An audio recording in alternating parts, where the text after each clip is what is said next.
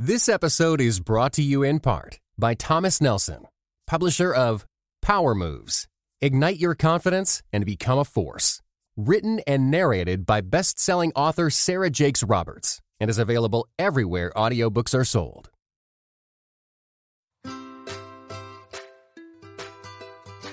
Hey friends, welcome to the Grace Enough podcast. I am your host, Amber Cullum. Each episode, I sit down with a guest to discuss their life journey and how the grace of God has impacted them along the way. After listening to today's episode, I hope you are encouraged that God can use you right now in the midst of your day-to-day life. Yes, it requires daily surrender and trust, but we must remember His grace is enough.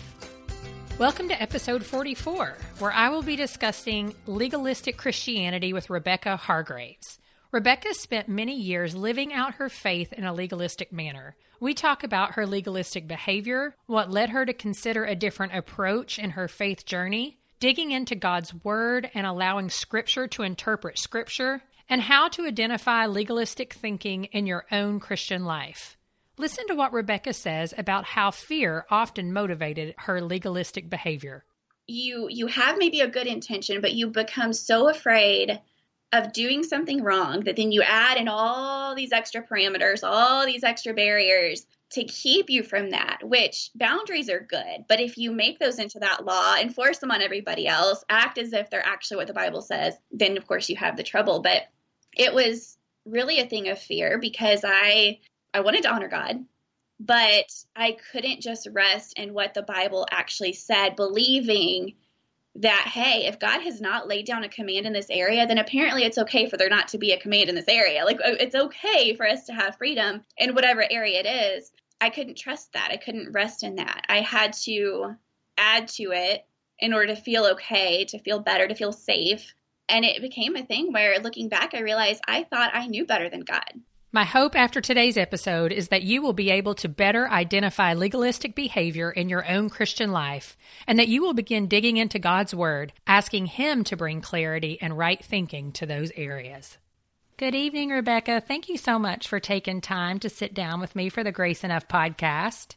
Oh, thank you for having me. This is so much fun. Yeah, will you go ahead as we get started and just introduce yourself and your family and tell our listeners all of the many hats that you wear? Sure. So I'm Rebecca Hargraves, married to Owen for about 5.5 years, and we have 2 kiddos. They're little, Anna and James. They're 4 and 2, and so they keep me busy in their own right.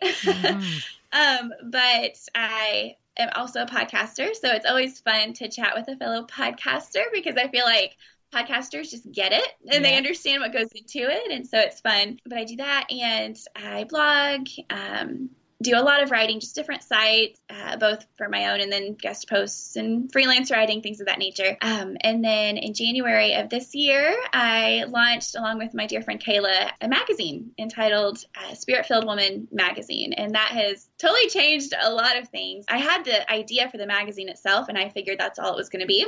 And Kayla's very creative, very artistic, and always just having all these ideas. And so because of her, really, it's branched out into a planner and apparel and mugs and Bible studies. I didn't realize all that. Yeah, it's crazy. I need to get back on the website again.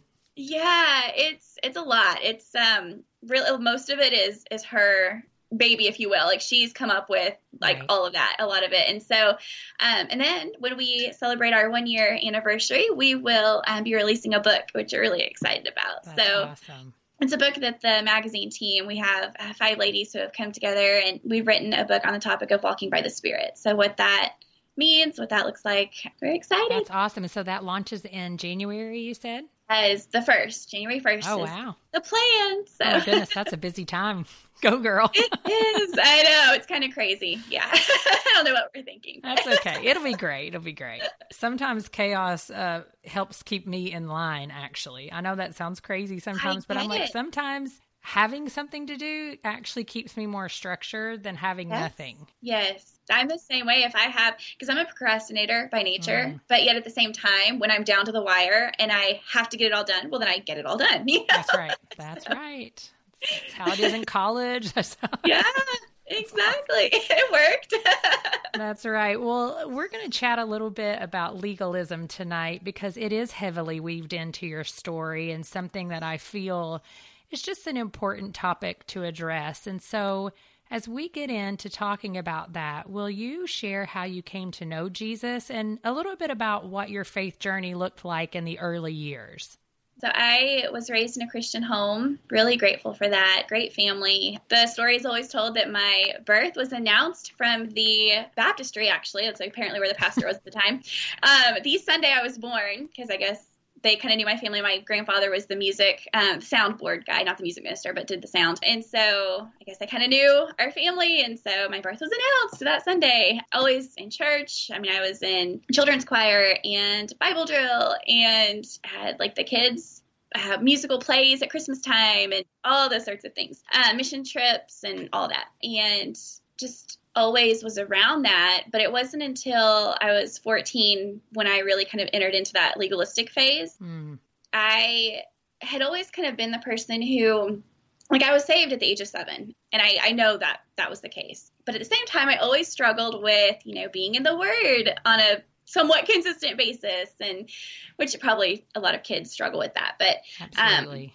I always kind of went through this, place where I would be at summer camp and be on this, spiritual high at the age of 12 or 13 and be like, oh, I'm going to be in the Word every single day when I get home. And it lasted for a week or 2. And then I wouldn't be in the Word and then I'd feel bad, and just this constant roller coaster. And when I was 14, there were just a series of events. Our family became involved in a Christian ministry that is no longer around at the time, but it was very well known. And we went to their conferences and just got all their resources and their books and just all the things. And interestingly, my parents always remained very balanced. They changed some in that season. They did have some beliefs that they look back now and they realize they had some legalism as well.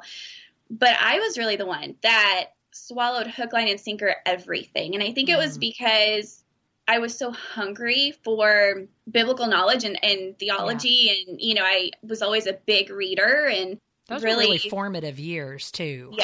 Yeah, absolutely. And reading these materials and things, I was discovering Bible verses that I didn't know existed, for example, one big one was Titus 2, 4-5 that talked about, women being keepers at home, for example. And at that age, as a kid, everything's very black and white and it's one way. And you don't realize all that goes into it as an adult. And, not that I'm vouching for situational ethics or whatever, right. but really there is a part of that you don't realize when you're a kid. And so Absolutely.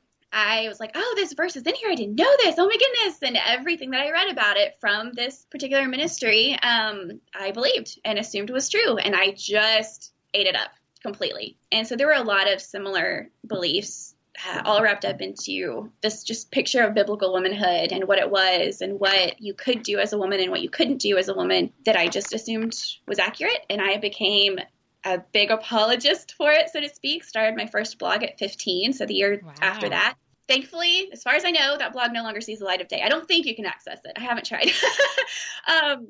But I spouted off a lot of craziness, to be honest. And I look back and I had a lot of people commenting, a lot of people engaging. And this was back in the early days of blogging, so that's probably why. But I just think back and I kind of cringe at the people that I probably led astray or at least discouraged, the harsh stuff I had to say. So that's kind of the childhood and teen years for me was well, during that time, I mean, because I know how it can be as a teenager when your parents are just even trying to have a conversation with you. We can be so, oh my goodness, you think your parents are like the dumbest people on earth. It's so crazy. Yeah. Maybe not everybody feels that way, but most people I talked to felt that way. But were they ever kind of trying to point out some of that, just really false thinking? Mm-hmm. They were. The interesting thing is, the quote unquote idea of biblical patriarchy was very big in this ministry. And my dad is the furthest thing from that. He's very laid back. He's very calm. He's not a aggressive leader, go get him type. He's just very even keel, very laid back. He's not passive, but he's not that kind of macho picture that was portrayed as somehow being biblical. And I remember writing him a letter, because I always did better even then with written words than like, because I would get emotional and I'd be like, oh, I'm going to start crying, so I'm just going to write you a letter.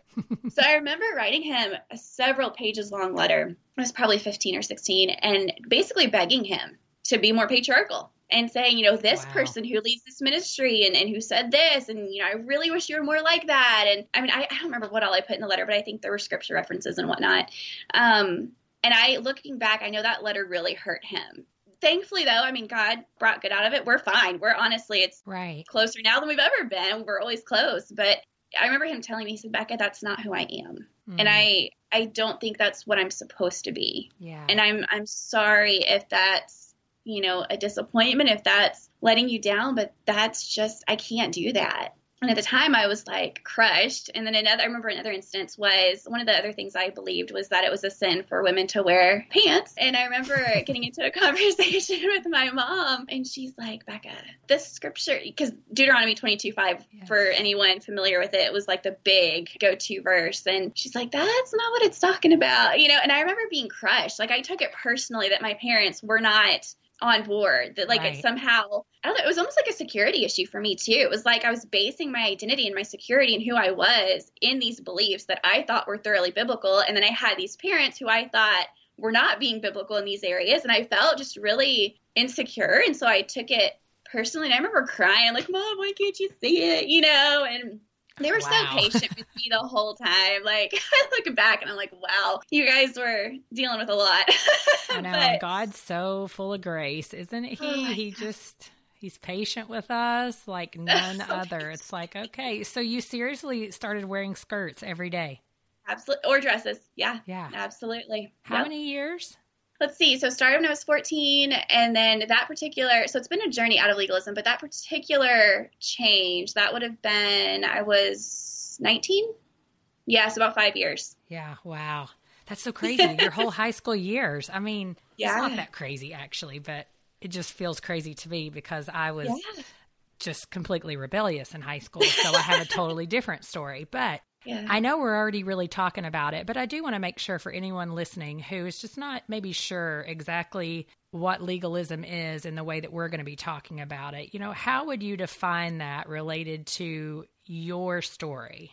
Yeah, that's a good point, because it can be defined in different ways for different people. Sometimes you hear people say, well, it's the belief that your good works earn your salvation. Mm-hmm. And for me, that wasn't it. That is definitely an aspect of legalism, or can be. And for me, it was just taking a lot of what I look back now and realize were man-made rules and regulations that were really, honestly, I was a Pharisee. I mean, that's what I see. I when I read about the Pharisees, it's like, okay, yep, me, because I would take something that may have been a principle, hey, Titus 2:4-5 does exist, but I would take something that might be a principle or one picture of, what is a good thing to do or what someone could do to glorify God. And I would add to it all sorts of additional requirements, just like they did.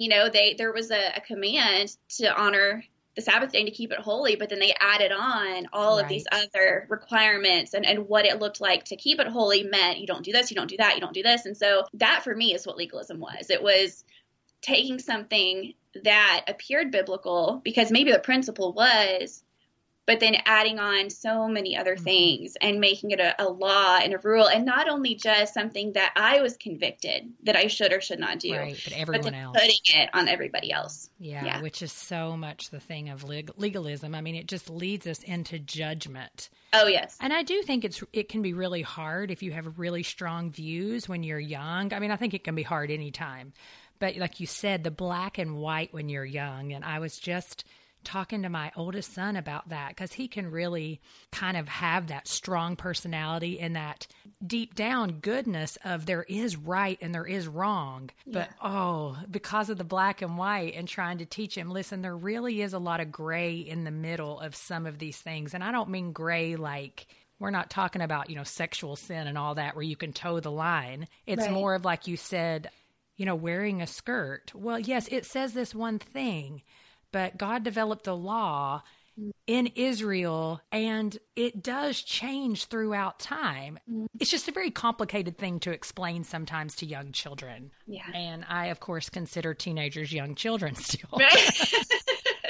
I didn't think I was at the time. Exactly. But... Now that I'm 40, I'm like, yes, you are still a child.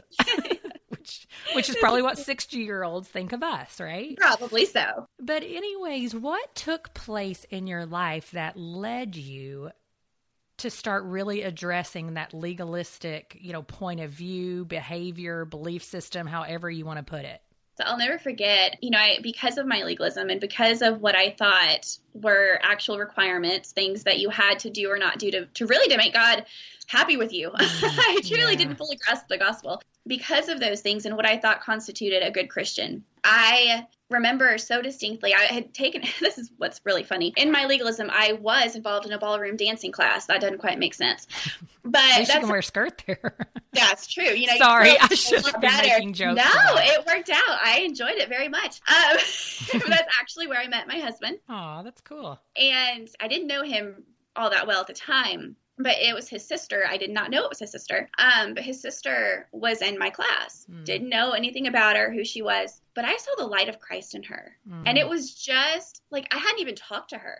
It was just watching her and her face and the way she presented herself and the way she spoke to people. And like, I saw this light of Christ in her, this love of Christ in her.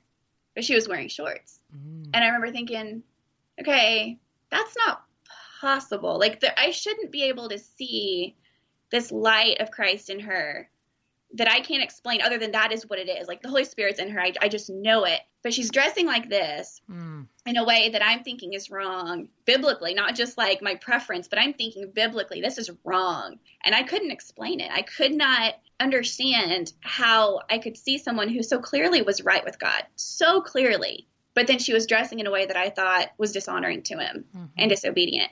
And that is really, it was that little picture, it was that seed of like, I could not get away from. And I remember really struggling with it, just not understanding how it was possible. And that's really what led to my beginning to question some things. And of course, then it started with the clothes issue and has gone from there. But it was just seeing that light. So did you all end up developing, I mean, obviously you're married to her brother, but did you end up developing a relationship with her?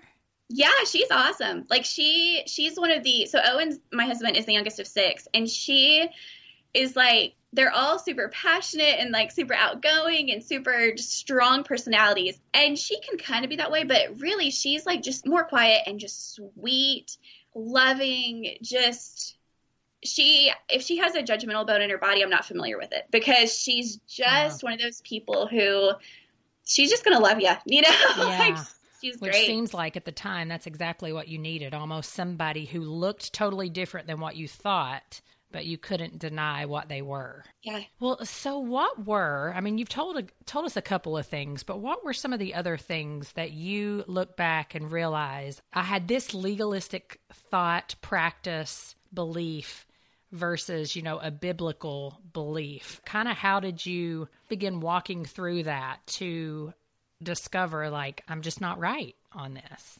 So one of them was, we were taught, and I say we, just the people that follow this ministry, were taught that it's absolutely across the board at all times wrong for a woman to teach a man. Specifically, of course, theology in this circle, but, depending on who you were, how extreme you were, sometimes it wasn't even theological issues, but especially in areas pertaining to theology, it was wrong for a woman to teach a man. And I assumed that was true. I took one passage in 1 Timothy, thought that's what it was saying, and so therefore that's the case. And I finally was willing to let go of passages that made me uncomfortable, and that I just, because that was the thing in that season. Another example would be the idea that it was wrong for women to lead in the civil sphere, and that somehow a female ruler over a country or over a city or whatever it is somehow a curse on the society of that culture. And I remember I would ignore the passage about Deborah. I would not read it because I couldn't really explain it away very well. It made me really uncomfortable, so I would just ignore it. And I finally came to the point with the whole women teaching men thing, for example, where I wasn't willing anymore to ignore the word. Like, I got to the point where I would rather know what the whole canon of Scripture says and be willing to embrace all of it and allow Scripture to interpret Scripture and be open to whatever it said and allow me then to have to be changed, which is painful, but it's worth it. And when I did that, I realized, okay, that interpretation cannot be what's being said here. You know, I started finding examples like Huldah, the prophetess, who, when King Josiah discovers the book of the law, which a lot of scholars think was probably Deuteronomy, he discovers it, and he and the high priest and these other men in his court, so to speak, they don't really get it. They're not really sure what to do with it. They can't really interpret it. They're just kind of not really sure what to think about it. And God sends them to a woman to speak on his behalf. And what's interesting is I was doing a lot of research and studying all this out, and the prophet Jeremiah was actually prophesying during this time. So God could have clearly sent them to him, but he didn't. He sent them to Huldah. And so you have this amazing example of a time when God specifically chose. It wasn't as if, oh, well, there were no good men around. Yeah, there was, but he at that moment didn't send them to Jeremiah. He sent them to Huldah, and she was the one that God spoke through to interpret what they had found and to speak this truth. And it got to the point where I was like, well, how do you explain that away? Like, how, like, this isn't just some kind of story of, oh, well, David had multiple wives, therefore it's okay. No, this isn't like just a story that you could somehow get twisted into thinking something. This was God speaking through her and saying, listen to her. I will have her be the one to interpret this for you. And so that's just one example. I had to be willing to just see what the word said in its entirety, fit it all together, and then come to my conclusions. And that was hard and it was painful, but the freedom that I have found on the other side, it was so worth it. It was worth the tears, that having to really shake my identity, because I'd based my identity in those beliefs and what I thought a biblical woman was. Well, and you say something in your Instagram stories about just how often that legalism can be a result of fear. Will you kind of share a little bit of that with our listeners? Yeah, so I think that's really what I see in the example of the Pharisees. In some ways, they had an intention that was somewhat good in that they didn't want to sin against these true, legitimate laws of God. And that's a good thing, that you don't want to do that.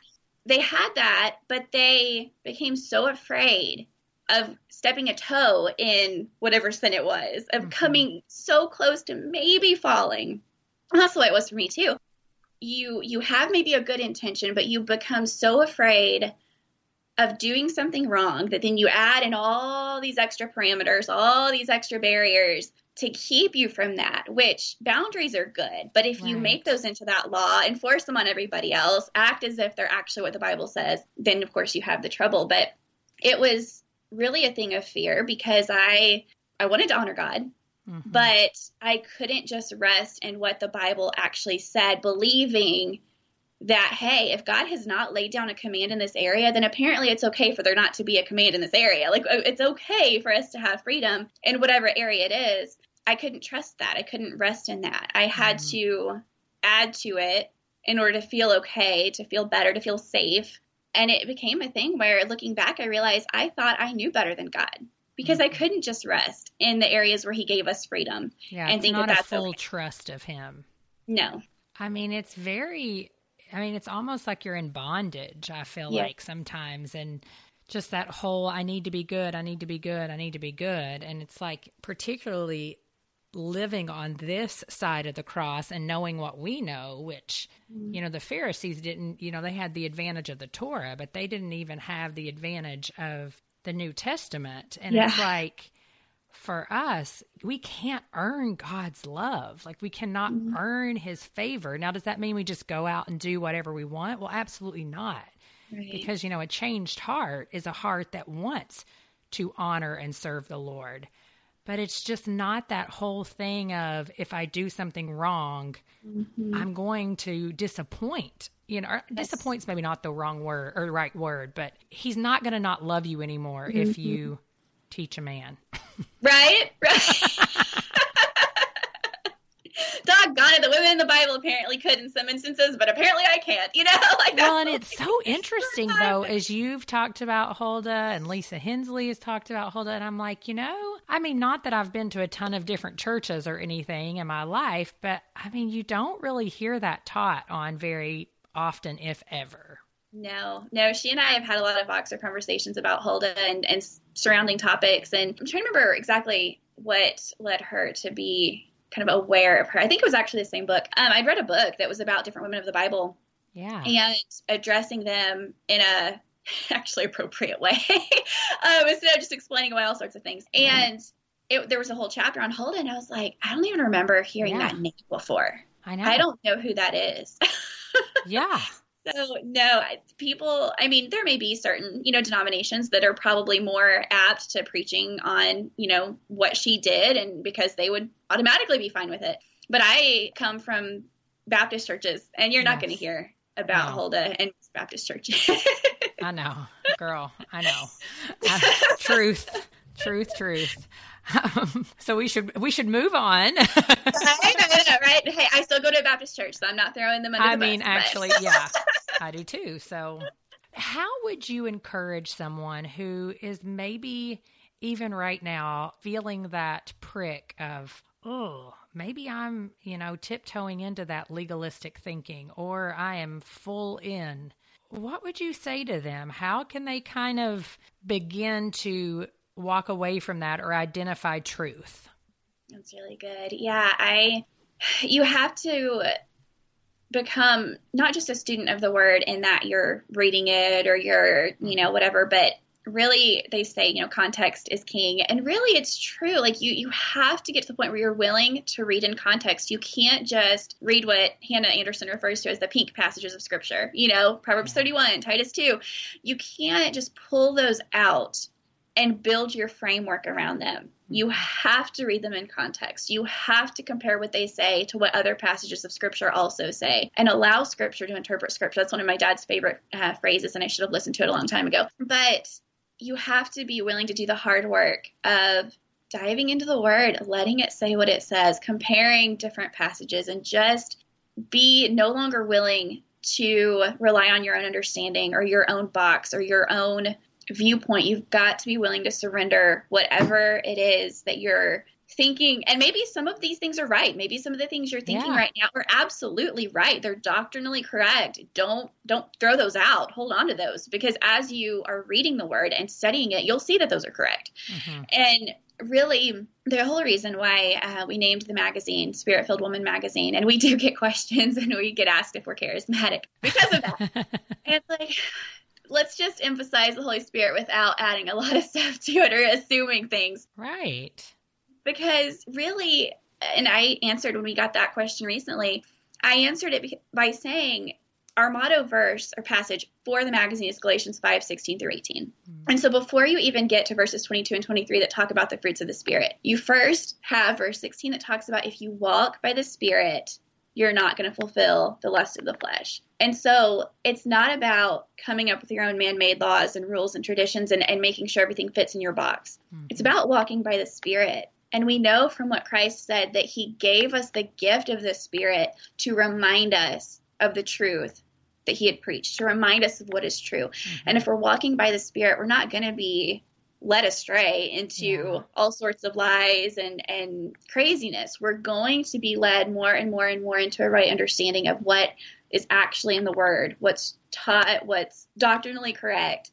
That's what we're going to come to an understanding of as we're walking by the Spirit. And so, reading the Word, being in prayer, believing that the Holy Spirit's job is to lead you into truth, to remind you of truth. And so as you're in the Word, he's your helper. He's the one who, if you don't understand something, sometimes you have to really fight through certain passages and try to figure out what it's about. But you've got to believe that God gave you his Spirit to lead you through that. And that's not to say that you don't use other study tools at times, or you don't benefit from, finding out what the Hebrew and Greek said or reading a commentary. It's not to say that, but just to realize that if you're willing to just walk by the Spirit, to rely on him, he's going to lead you. It's going to be a process. It will not be overnight. It's been a years-long process for me, and I feel like I'm probably still on that journey. I don't feel like I'm completely probably freed from every aspect of legalism. I have a feeling. I don't know exactly what area it might be right now where I'm still caught in it, but I probably have some area that I'll know maybe 5 years from now what that is.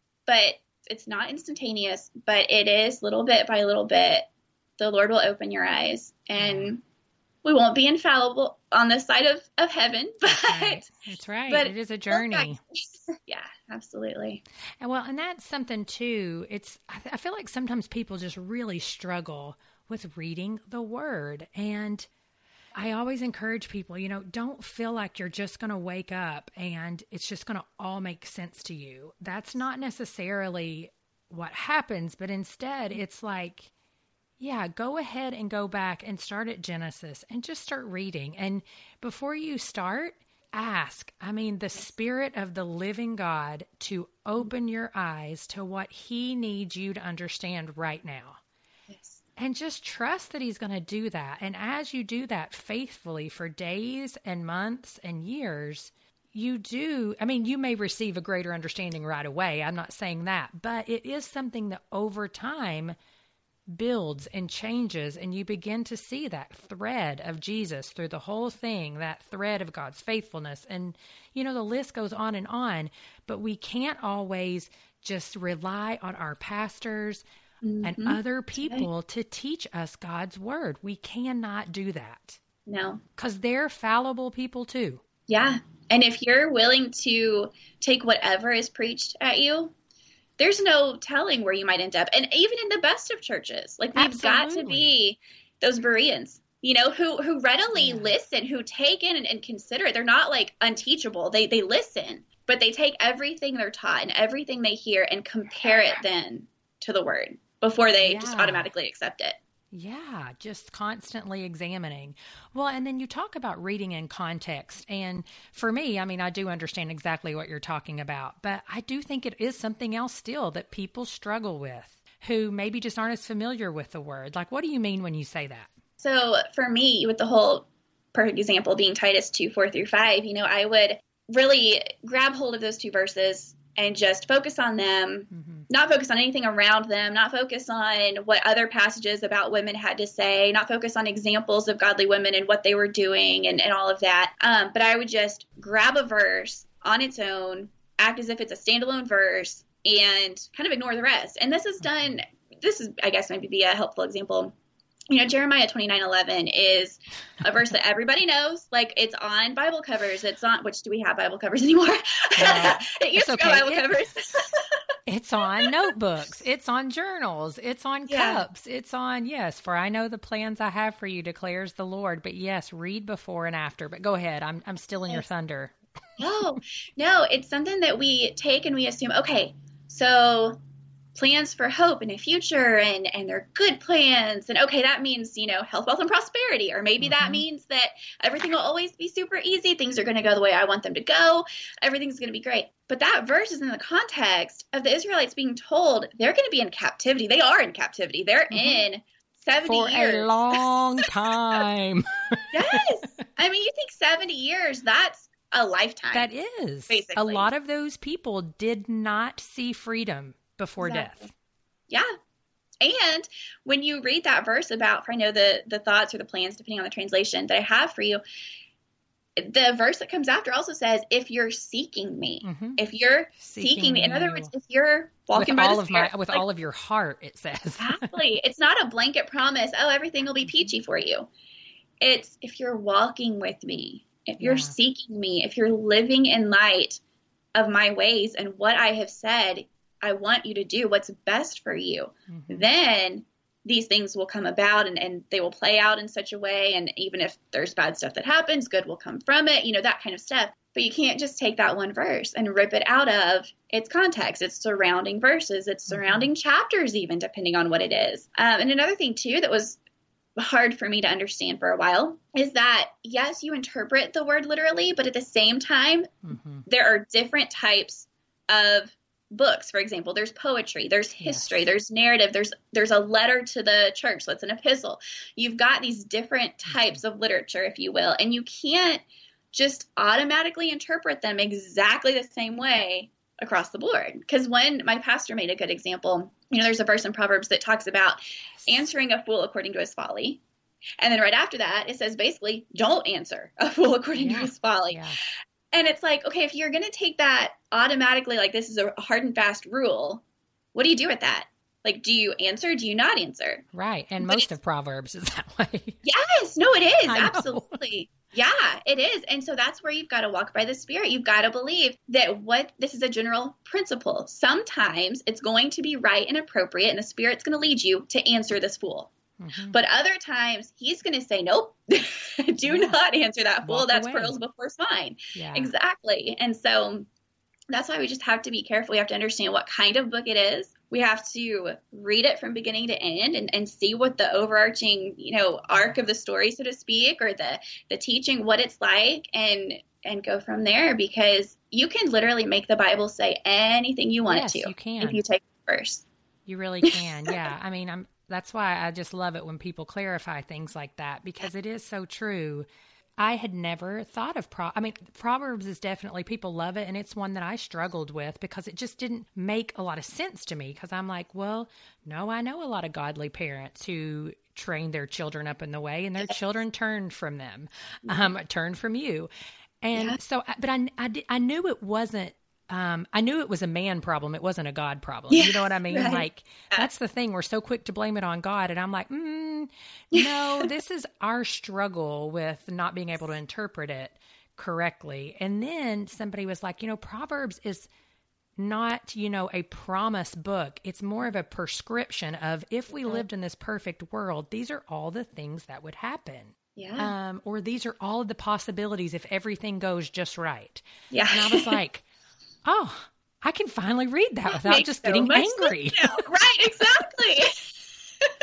So, I mean, that was 31. That's right. Like, that's my encouragement to people is just ask God the questions that you're struggling with. Ask him. He may not give you the answer today, tomorrow, or the next day. Mm-hmm. But I mean, literally, I have struggled with Proverbs for years and years, and that just came last year. I love that.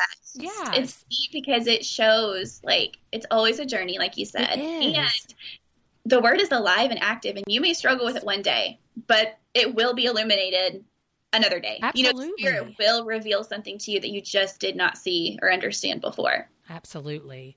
Well, tell our listeners, what are some things that we can be cautious about and pay attention to when it comes to a legalistic church? What are some things to maybe watch for? Yeah. So we kind of touched on this aspect a bit ago, but with legalism comes a very judgmental heart. I was so hateful in my heart towards people in that day. Me too, girl. Oh, so bad. And with that came this idea that if there's somebody who you disagree with, somebody who is living a lifestyle of any sort, big or small difference to yours, that you just write them off. You cut ties. You don't talk to them. You don't interact with them. Like, they're going to tear you down if you do. The bad company corrupts good morals. If that happens, like, we can't. This church is unto itself. We're separate. We're in the world but not of it. All those verses get taken out of context. This is like so perfect about taking things out of context, right? Like, it's so true. Yes. And so if you are in a community or in a ministry or a church who is more interested in looking down their noses at other people, they're more interested in appearing perfect than they are actually being the hands and feet of Christ and loving people and befriending people and eating dinner with people and, meeting their needs, that's definitely a red flag. Yeah. Jesus said that the Pharisees were the whitewashed tombs. On the outside, they're all perfect, but on the inside, they're hateful and they're judgy and they're not perfect. So that's definitely a warning sign. If your group is not the hands and feet of Christ and you're instead just a community unto yourself that can't get tarnished by other people, you can't be near them because they'll mess you up. That's not a good path to be on. If you are ever told to just believe what the pastor is telling you and not be a Berean, that's a bad sign.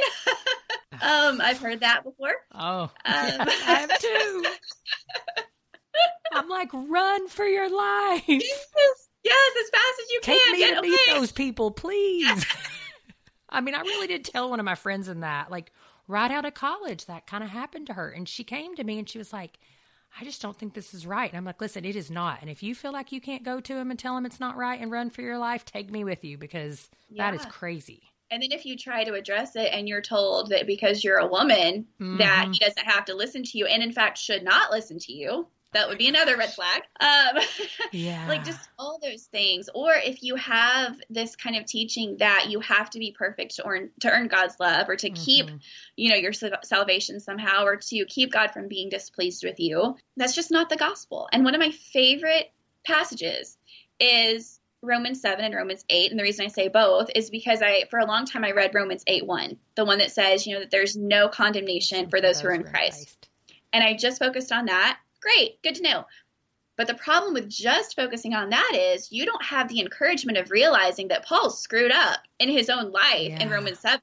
Like, he's telling you, this is not someone saying I'm perfect, so there's no condemnation, I'm good. This is someone who's saying, I know what to do and I'm not doing it. The things that I know I'm not supposed to do, those are the things I'm doing. I'm all messed up. I'm struggling with my sin nature. I cannot get my act together. But there's no condemnation. And so that's the gospel. That is what really inspires obedience. Legalism is not obedience from a heart of love for the Lord and what he's done. It's a obligation. I have to do this so that you're not going to be scowling down at me, so that you'll maybe accept me. I have to do these things. But obedience is, you're so grateful for the good news of the gospel. You're so grateful for the love of God and what he did that you want to obey. And so it's not that if you're not legalistic, then you're just all over the place and you're just out, doing whatever you want to do. Right. It's not those two extremes. There is a nice balance to be had. I always say this. If you are experiencing tons of guilt and shame, that is straight from the enemy and from your own flesh. Jesus Christ does not put on us a yoke of guilt and shame. Conviction, yes. Absolutely. Repentance, that's the Holy Spirit's job. Yeah. Yes. Guilt and shame, no way. And so if a church is putting that on you, leadership is putting that on you, no. Like, that's not the gospel of Jesus.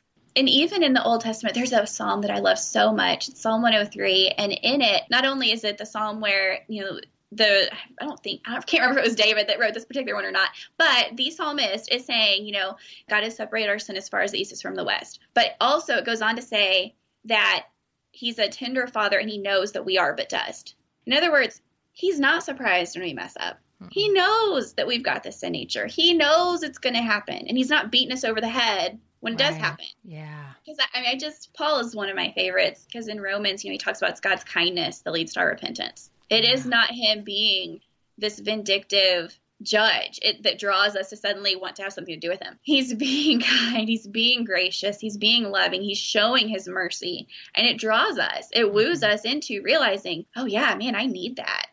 That's what I need. That's the answer to my. That's the other benefit too of just reading the word from front to back. Because if you do that, you will see there are normal people in every single book of the Bible, and everybody's screwing up big time, and God's using them.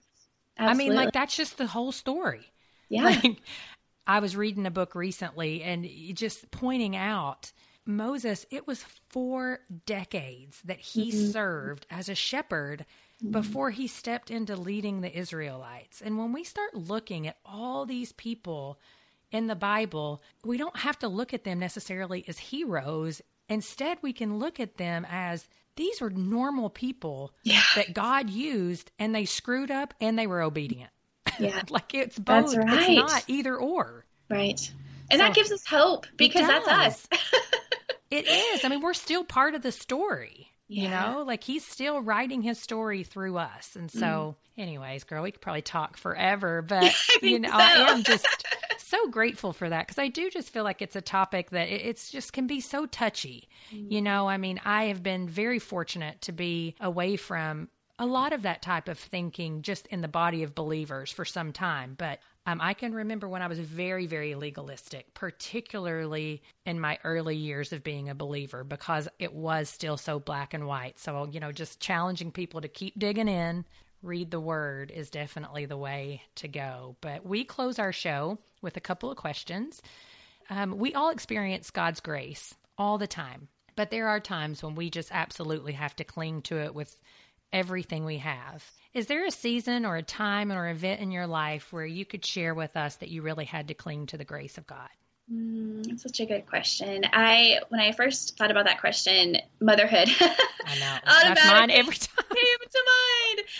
And I actually have a little story. I'll make it brief. But I struggle with, impatience and a temper and, the just getting so fed up and overwhelmed and just lashing out.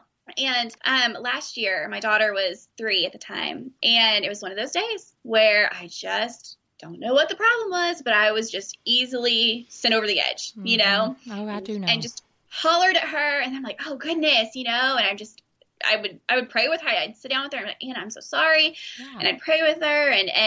But this kept happening all throughout the day. And finally that afternoon, I'm just like, what is wrong with me? How many times have I prayed about this? Like, at least I, did that, but it doesn't seem to be helping. Like, I don't know what's going on with me. I'm a mess. So I sat down finally with her again. I was like, Anna, and by this time I'm so dejected. Like, just, and I'm like, Anna, we're just going to just pray with Mom.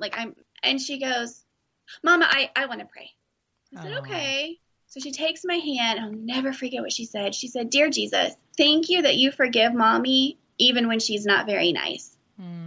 And it hit me. And it was like, she's getting it. And in that moment, it wasn't that, oh, good, I've been sinning all day long so my daughter can figure this out. But it was that God clearly brought good from what had happened. And he clearly used it to show my daughter the grace of God and to show me as her mom that she's getting it, that she's putting these things together. And I may not have ever known that at this age she's starting to put that together. But because of what had happened that day and the fact that when I get stressed and overwhelmed, temper is my go-to. Me too. Look how alike we are. I like to control things too. It plays right into legalism perfectly, doesn't it? Yeah. I like things to be the way I want them to be, the way I think they should be. I mean, I was ripe for the picking for legalistic teaching. Right. Oh, goodness. Yeah. Well, tell me, if you could sit down with your great-grandchildren and give them some wisdom or just share something with them, what would you like for them to know? Wow. Everything I've already said tonight. Yeah, right? It's all been so big. Can it be a long conversation, Laura? Yeah. I talk for an hour about everything I've learned in the past 10 years, Yeah, exactly. Well, it's been more than 10 years, but I would just reiterate, it is not on the basis of your good works or you're being perfect, or you're dotting every I, crossing every T, that is going to cause God to be okay with you. Yeah. He loves you anyway. And when you're saved, when you place that saving faith in him, Christ's righteousness is yours. When he looks at you, he doesn't see that you yelled at your child. As terrible as that technically is, that is not a good thing. But he does not see that. Now, he disciplines us. It's not like he doesn't know we're doing it. But, he sanctifies us. He works through that. But when he looks at us, he sees the righteousness of Christ. Mm-hmm. And nothing can change that. Yeah. The good days don't change that. The bad days don't change that. And so I feel like when you realize that, yes, you just are able to walk in that freedom that Galatians has become like my favorite book. I mean, freedom's all over it. I'm like, oh, it's my word. But if you can realize that, then you can walk in that freedom and you're so much more at peace. You're not constantly striving and hoping God's okay with you today. You're just, that he always is. You're his kid. You have the blood of Christ covering you. You're fine. Absolutely. And then you can walk out in that freedom, and it makes a huge difference. It also makes a huge difference in how you treat others and how you view them. And it just frees you up in all the ways. Absolutely. Well, Rebecca, thanks so much for being here. Will you tell everyone what is your podcast? Where can we find you in all the places? You can share your book with us. And of course, I'll make sure that I link it in our show notes, but just in case someone wants to find you. Sure. So the one-stop shop, so to speak, the website is Hargraves, so my last name, homeandhearth.com. So the podcast is the Home and Hearth podcast. No, we do not just talk about homemaking, but I just had the alliteration when I started the blog and had to stick with it. It is everything across the board. But on Instagram, I'm a little easier to find probably than that. I'm just at Rebecca Hargraves. And then the magazine is spiritfilledwomanmag.com, Spiritfilledwomanmag on Instagram. I could give you my Facebook, but Instagram's my favorite, and I'm there more often. So yeah, but you also have, is it Lies Moms Believe? Yeah. What's the name of the book that you've already released? So it's Lies Moms Believe, and the subtitle is And How the Gospel Refutes Them. So we actually go through 32 different lies that are divided up into different sections. So lies about motherhood, lies about yourself as a mom, lies about your kids, lies about how God views you as a mom. And then it just goes through, and we just really do look at the gospel, and we see how it applies to all of those areas. And it's kind of more, not exactly essay form, but it's not chunks of chapters, it is more because you're addressing 32 different lies. So it's kind of one of those things that you can read it all, or you can just turn to the one that you're struggling with that day and just read something that you can read in a relatively short amount of time. Which is really nice. It was something that I wrote to encourage others, but honestly, I feel like that project continued to bring me out of legalism and to really help me understand the gospel, because I had to dive into the word so much to write it. I mean, that's sometimes the project God puts before us. It's a lot more for us. And, it's just out of that overflow, other people are blessed too. So thank you so much for being here tonight. Thank you for having me. This was so fun. I feel like I was talking to a kindred spirit. Thank you for listening to today's episode. Resources, links, and quotes from today's conversation can be found at graceenoughpodcast.com under the show notes tab. If you are enjoying the show, I would like to ask you a few favors. Number 1, make sure you are subscribed to the podcast. You can head over to Apple Podcasts, Stitcher, Spotify, Google Play, and iHeartRadio. Clicking that subscribe button helps to make sure you never miss a new episode of the podcast. Number 2, if you enjoy the show, would you take a moment to leave a review on iTunes? Those reviews help me to know how the show is impacting you. And number 3, the best way to grow is for people like you to share it with your friends. Will you share your favorite Grace Enough podcast episode via text, email, or social media? Again, I'm so grateful for each one of you who listen week in and week out. Thank you for listening to the Grace Enough podcast. Tune in next time.